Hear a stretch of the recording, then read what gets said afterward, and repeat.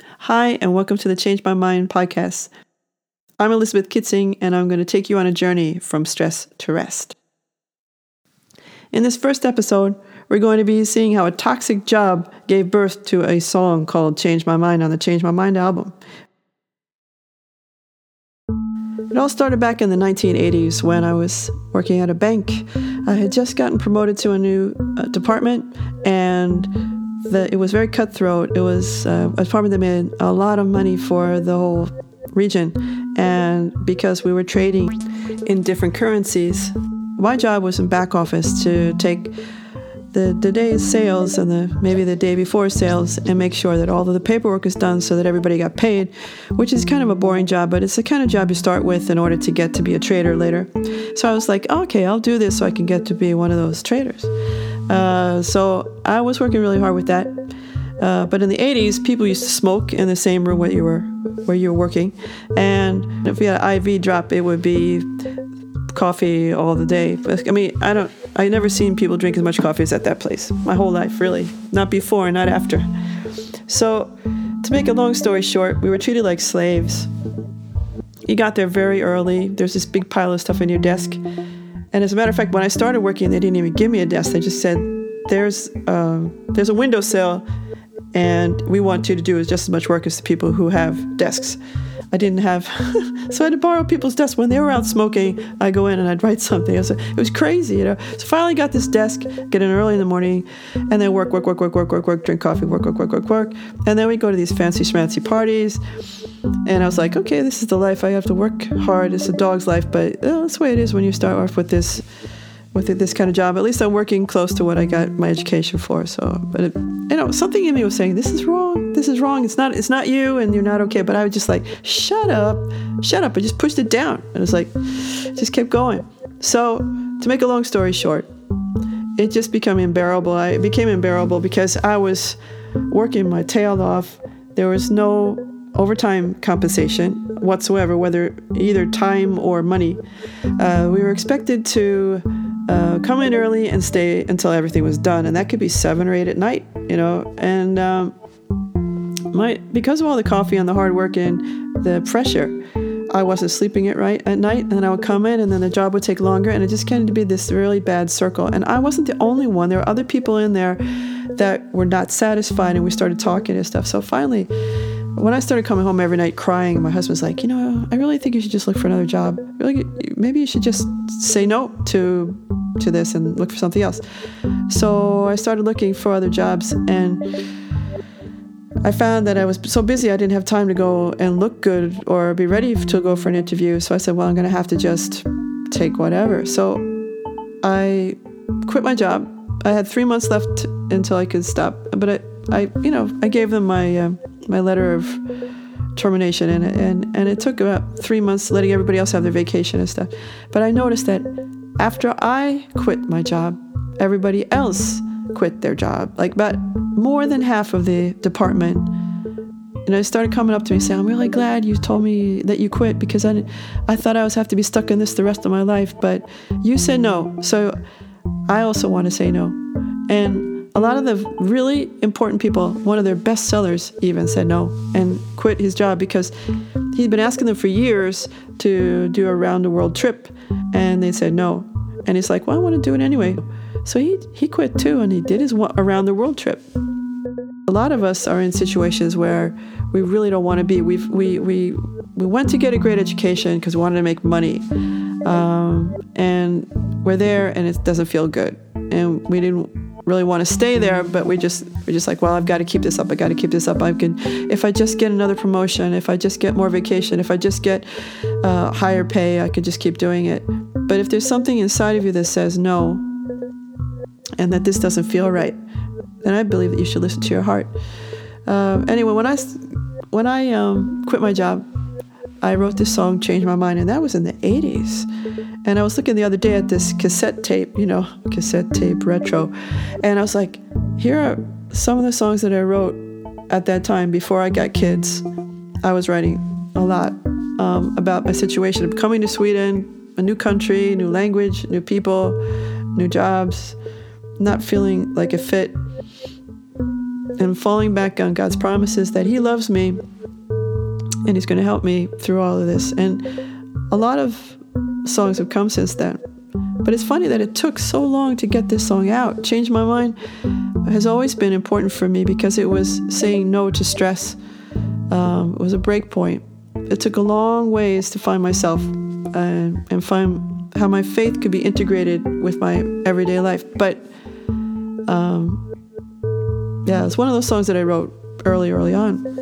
Yeah, it's a rock song that I think is full of a lot of anger and aggression, and the word God is not mentioned in it because it doesn't have to do with God. It has to do with me and my soul saying no to stress. Let me just take some of the main points from the song. I spent my life chasing after shadows. I spent my time chasing after wind. It's time to change my mind before I lose my mind. Now, chasing shadows comes from Ecclesiastes in the Bible, where it says everything is meaningless, a chasing after the wind. Because that's exactly what I was doing. I was chasing after prestige. I was chasing after people thinking that I would be smarter than I am. That's why I studied economics instead of music. And now I found myself in a situation where I was not supposed to be. When I was 18 years old, I had a dream of doing music. I toured with a band in the New York State area, greater New York State area. And we had a lot of fun. My sisters and I and their boyfriends and a lot of other people. We were about 7 people in that band. It was a lot of fun. And when I finally realized at the end of my senior year that I wasn't going to get the support from my music teacher, that I needed to get a recommendation because she was not feeling too good, and make a long story short. And my parents weren't as supportive as I needed to get to college. They weren't able to pay anything, and they didn't support me studying music. So my father said, just study anything. Study something so you can make some money. And I was interested in politics, and I thought, well, if I could learn a language and I can and I study economics, maybe I could be a interpreter at the United Nations, or I could do something for the world in some other way to help out with the global economy. I don't know. I just do good for the people, you know. I didn't realize that I needed to know a lot of math in order to be good at economics, math is not my greatest thing. And I didn't have any counselors that told me, that's really not a good idea.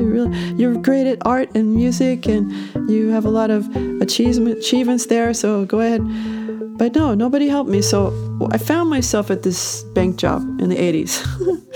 And in the middle of that, because I wanted to show the world my worth. I wanted to show who I was. I wanted to make a mark on society, and I wanted to be something, become something.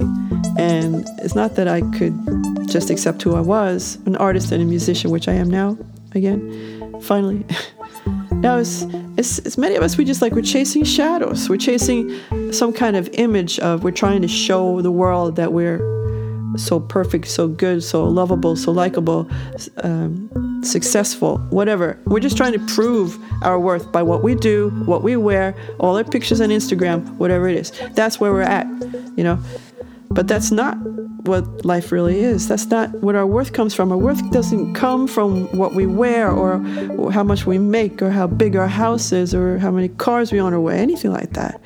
Our worth is given to us as soon as we're conceived in the womb. It says in the Bible that God knew us and formed us in our mother's womb. Another thing about my faith that helps me to understand my value is that while we were still sinners, Christ died for us. Maybe somebody would give their life for a good person, but God demonstrates His love for us when He died for us while we still were missing the mark, while we still did something wrong. No one is perfect. No one is completely a good person. All of us have done something wrong. Anyway, God sent His Son to die on the cross for our sins and to bring us back to Him. And that's okay if you don't believe that. But I'm just saying, for me as a Christian, this is what gives me my sense of value, is that God loved me before I was even made. He knew me, and that He died for all of us and for me while I was still His enemy or still doing something wrong, still wasn't, perfect enough. So He doesn't love me because of what I do. He just loves me because He loves me. And when you understand that God loves you because He loves you, it changes everything. Then you can do whatever you do because you like doing what you do, not because people expect you to do what you do. You know what I'm saying? So you don't have to worry about what people think of you or whether they like you or not. You just do the good thing, and you just love on people, you just be yourself.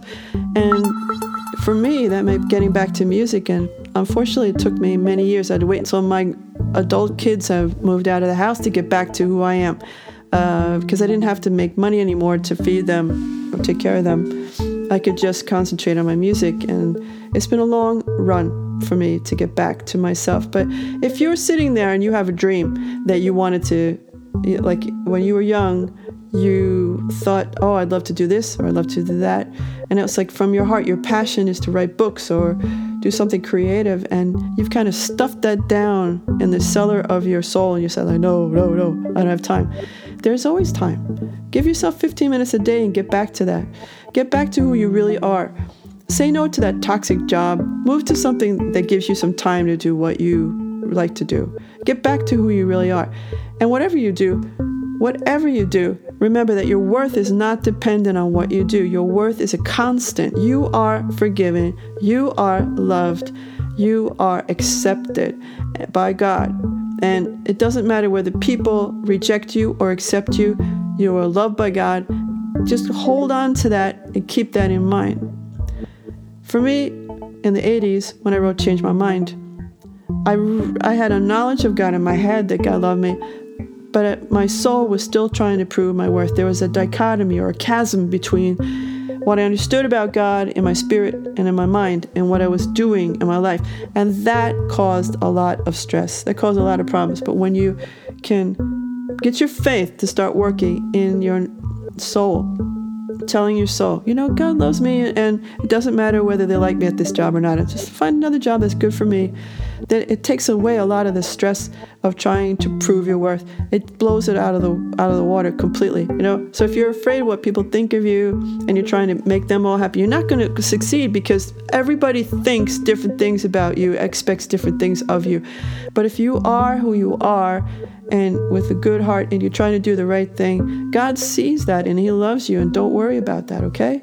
So this is my story behind the Change My Mind song. And I have to say that behind this song, there's a lot of work. There's a lot of songwriting, a lot of composition. We'll take that on another time. But this is the history behind the song and what it's meant to me, and this is for you. Have a great day, and just hit the subscribe button so you can get more of my great podcasts, music videos, and inspiration. In the next episode, where we talk about the song Come to Me, I share with you the next step in my journey from stress to rest.